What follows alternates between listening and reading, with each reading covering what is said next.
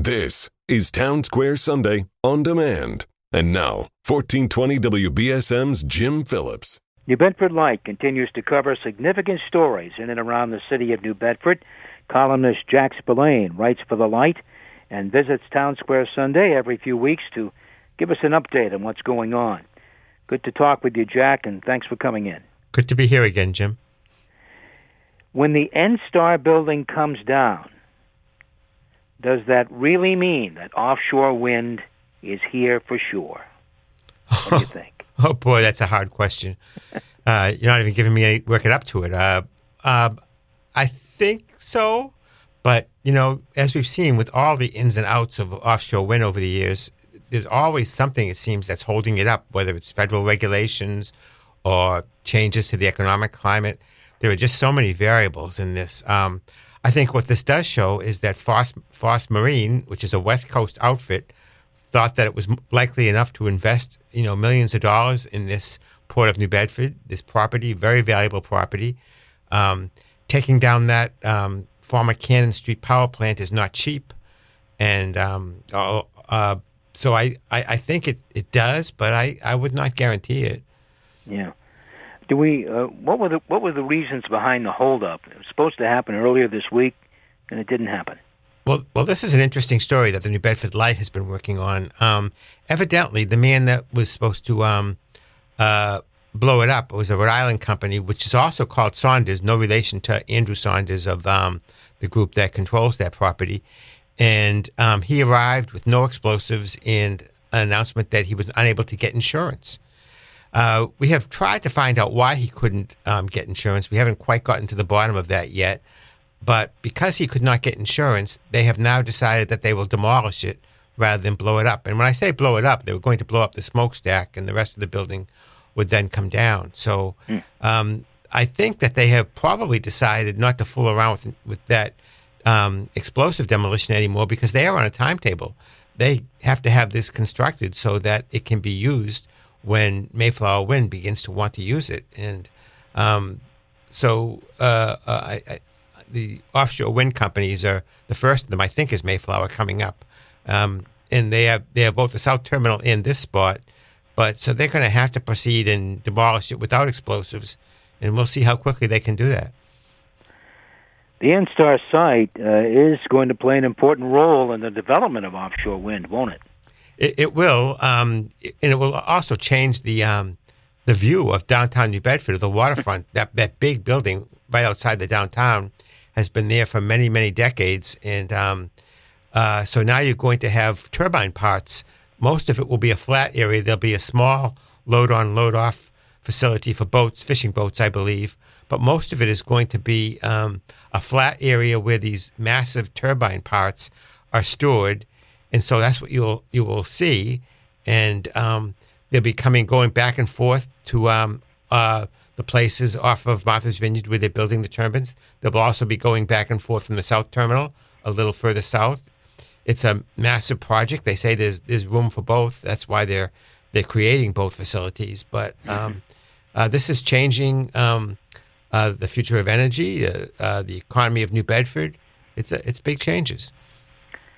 A one-time casino, a one-time oceanarium, now soon to be the victim of a wrecker's ball. Yeah. What's interesting? It's one of the few areas on that waterfront that has not been devoted, particularly south of the Fairhaven Bridge, one of the few areas that really, in many, many decades, has not been devoted to fishing. So it is not anything that has been taken away from fishing. And in fact, they're going to add a little bit by having that one little place where you can buy the fish right off the boat. At least that was the original plan. And so, it is going to, in a way, it's going to remain in energy use. So we're also looking, Jack, at the race in Ward 3, the City Council race in Ward 3, as we all know. Hugh Dunn has vacated the seat to accept a new job out of town. Several people have announced they're running. In fact, more than several. I think there's 6 or 7 of them now. One gentleman, however, recently moved to the city so he can run. That is Jacob Ventura. You did some work on this, or the New Bedford Light did some work on this. Tell us about Mr. Ventura. So Mr. Ventura comes from a family that has long roots in the city. He lived here till he was 7.5, and then just over the line in Dartmouth, where his parents, he said, moved for the school system. He is a descendant of the first Cape Verdean whaling boat captain, and a descendant of Sergeant Carney, and he wants to run. He has said he had moved into the Wamsutta Mills to be roommate with another gentleman as of mid-September, looking for his own apartment in that complex. There have been some rumblings among some of the other candidates, and I think across the city in general, from what I heard, and I did hear, that he might be a little bit of a carpetbagger. The carpetbagging issue was also raised in 2017 when he took out papers to run for state senate seat in Attleboro after not living there very long. But certainly he has more connections to New Bedford than Attleboro. Anyway, he had said originally he had not fully decided whether he would run. I'm not sure where he is at now. The residency is just one factor that people take into consideration. So we'll have to see where that goes. There are many. What I'm hearing from the 6 other candidates, and I think it's only fair that we name them because Jacob's had a lot of publicity. So hopefully I won't forget any. There is Sean Oliver. There is Kathy Dana, former Ward 3 councilor. There is Bob Bromley. There is Carmen Amaral. There is John F. Robinson. And there is Bob Cabral. Is that 6? I hope I haven't forgotten any. 6. Yeah. If I have, I apologize to whoever I've forgotten. It's not because I don't think you're important. So, do you believe Ventura currently lives in Ward 3? Do I believe? I don't think it really matters what. Yeah, it's really what the election. What I believe. I think in my column I expressed, things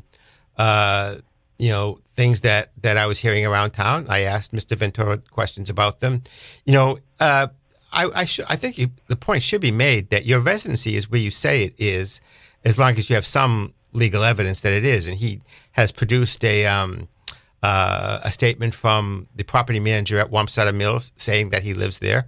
I give the example of you may have a house in Florida where you only stay 3 months in the winter, and you may live 9 months of the year in New Bedford, but you declare Florida your legal residence for tax reasons or whatever, and Florida is your residence. It's it's not actually living there in your residence that gives you the right to run are two different things. I think we all remember, I don't know if we all remember, but Maria Tomasi, a former city election commission chair, had a case where a person said he was living in a garage, and Maria Tomasi was skeptical that he actually lived there. There was some speculation that he lived in a rooming house downtown. He produced documents that said he lived there, and Maria then told me she had to retract that because your residence is where you say it is. It could be a park bench. You could be homeless and have the right to vote. So the first time I heard that statement was the late George Rogers, who said at a council meeting it was a squabble over residency rules. I think it just might be the case that you mentioned of the candidate living in a garage. That's right. And Rogers said a candidate lives where he says he lives, period. And that was the ruling. So I think that there are some people in Ward 3, certainly some of the other candidates, who feel strongly that ward has been neglected a little bit for constituent services, and that they think that they really need someone with long roots in the ward who really knows what the issues are. It's interesting. People said that former Councillor Hugh Dunn did not do well on constituent services, but when he was under the glare of publicity for his accident, facing charges, no one came out to run against him, and he, was easily reelected. Now we have 7 candidates. We had 8, one dropped out. Yeah, and I'm surprised by the size of the field, frankly. Yeah, and not only 7 candidates, but I would say all of them are good, intelligent, responsible people who could do the job. So we're going to see how they what they weigh as the more important factors and what they don't weigh. But the New Bedford Light is there to report on what are on people's minds, and that's what we've done. You're listening to Town Square Sunday. I'm Jim Phillips. My guest is Jack Spillane, columnist for New Bedford Light. Well, the Ernestina back in New Bedford, Jack, after years of rehabilitation, The question now is what happens next with the schooner. Will this schooner be used to educate, enlighten, entertain people who visit it? That's really my concern. I'm glad that it's back here, it belongs here, but what comes next? Well, I have to confess that I am not 100% up to speed on the Ernestina. I plan on doing a story myself, but my understanding, and you can correct me if I'm wrong, is that the Ernestina's home now is going to be at Mass Maritime Academy in Buzzards Bay, and that they will use the ship, which is a tall ship, to teach the cadets about sailing on tall ships, and it'll get great care there, and then it will come to New Bedford every summer for a time, and it will have a time for the people in the Cape Verdean community and other communities, the whaling community descendants, to appreciate and have programs on the Ernestina. But I think there has been some concern in the Cape Verdean community that it was put to Mass Maritime, but in reality, the ship was deteriorating, and they had to come up with a plan that would create a revenue stream for its upkeep, and this is the plan that they've come up with. That's how I understand it, and I have not written. If that's what's going to recently. happen, that's a pretty good plan, actually. Yeah. So that's my understanding. But as I said, I have not written about this yet, and I'm not sure how much the Light has done a deep dive, but we will be. All right. You recently had a chat, Jack, with Lee Blake of the New Bedford Historical Society and Professor Timothy Dale Walker, who we talked with in our program recently, well, maybe not so recently, but earlier this year, about New Bedford's role in the Underground Railroad. I bet you learned something in that talk. Boy, because I learned something when I talked to Walker. Yeah. Boy, what a great job both Professor Walker and Lee Blake have done on the abolition history of New Bedford, which has always been there, but just has not been spotlighted the way that the whaling history has been spotlighted. Frederick Douglass, arguably the most important black abolitionist of the 19th century, spent his formative years here. Now they're going to have Abolition Row Park dedicated to him on the corner of 7th Street and School Street, is it? Spring Street? Just a block from 7th and School? I'm not exactly sure, but I know it's on 7th Street. Let's put it that way. And so they're going to have Abolition Row Park with the Frederick Douglass statue there. And Professor Dr. Walker talked to us about the fact that many of the people who escaped their enslaved conditions in the South came here by boat, not just to New Bedford, but to the North in general. Almost the best documentation for people who did escape from slavery is the ones who came by boat, because many of these enslaved people were working on the docks in the southern ports of Charleston and Savannah and the other ports, and that was the way they knew the waterfront. They knew how the ships came and went, and that's where they hid. Of course, other ones went overground with Harriet Tubman, but I think it hasn't been as well known.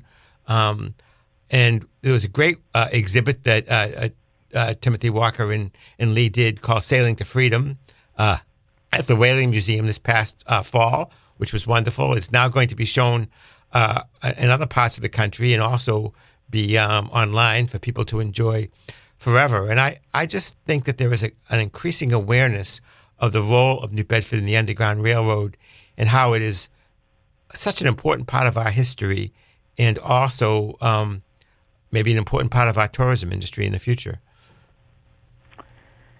Any future chats planned we should know about, Jack? Future or chats? One in the works? Yeah, I'm trying to think. I am hoping to do one in the Ward 3 race, and I think we will have one in the in January that I'm not quite prepared to divulge, but I would like to talk about the Christmas lights in the downtown a little bit if you have time. Well, that was my next question, Jack. We saved the big ones for last. Okay. What is this about the squirrels ruining Christmas lights at Custom House Square? Eating up the Christmas wiring, and now they're not going to put the lights in Custom House Square? You're putting an awful lot of this on the squirrels. I think squirrels of the world should unite on this. You go ahead. Well, the funny part about it is that I love squirrels. I am not one of these people who thinks that they are tree rodents. I guess they are particularly a member of the rodent family, but they are a completely different species than that other species called rats. And I think they're harmless and mischievous. And but if you are a guy like Justin Chica, the assistant commissioner of public infrastructure in New Bedford, they were driving him crazy and his crews crazy, because every year they would put these wonderful lights out in this downtown park, the principal downtown park that there is, and they would have to replace the lights 2, 3, 4 times. It was costing thousands and thousands of dollars.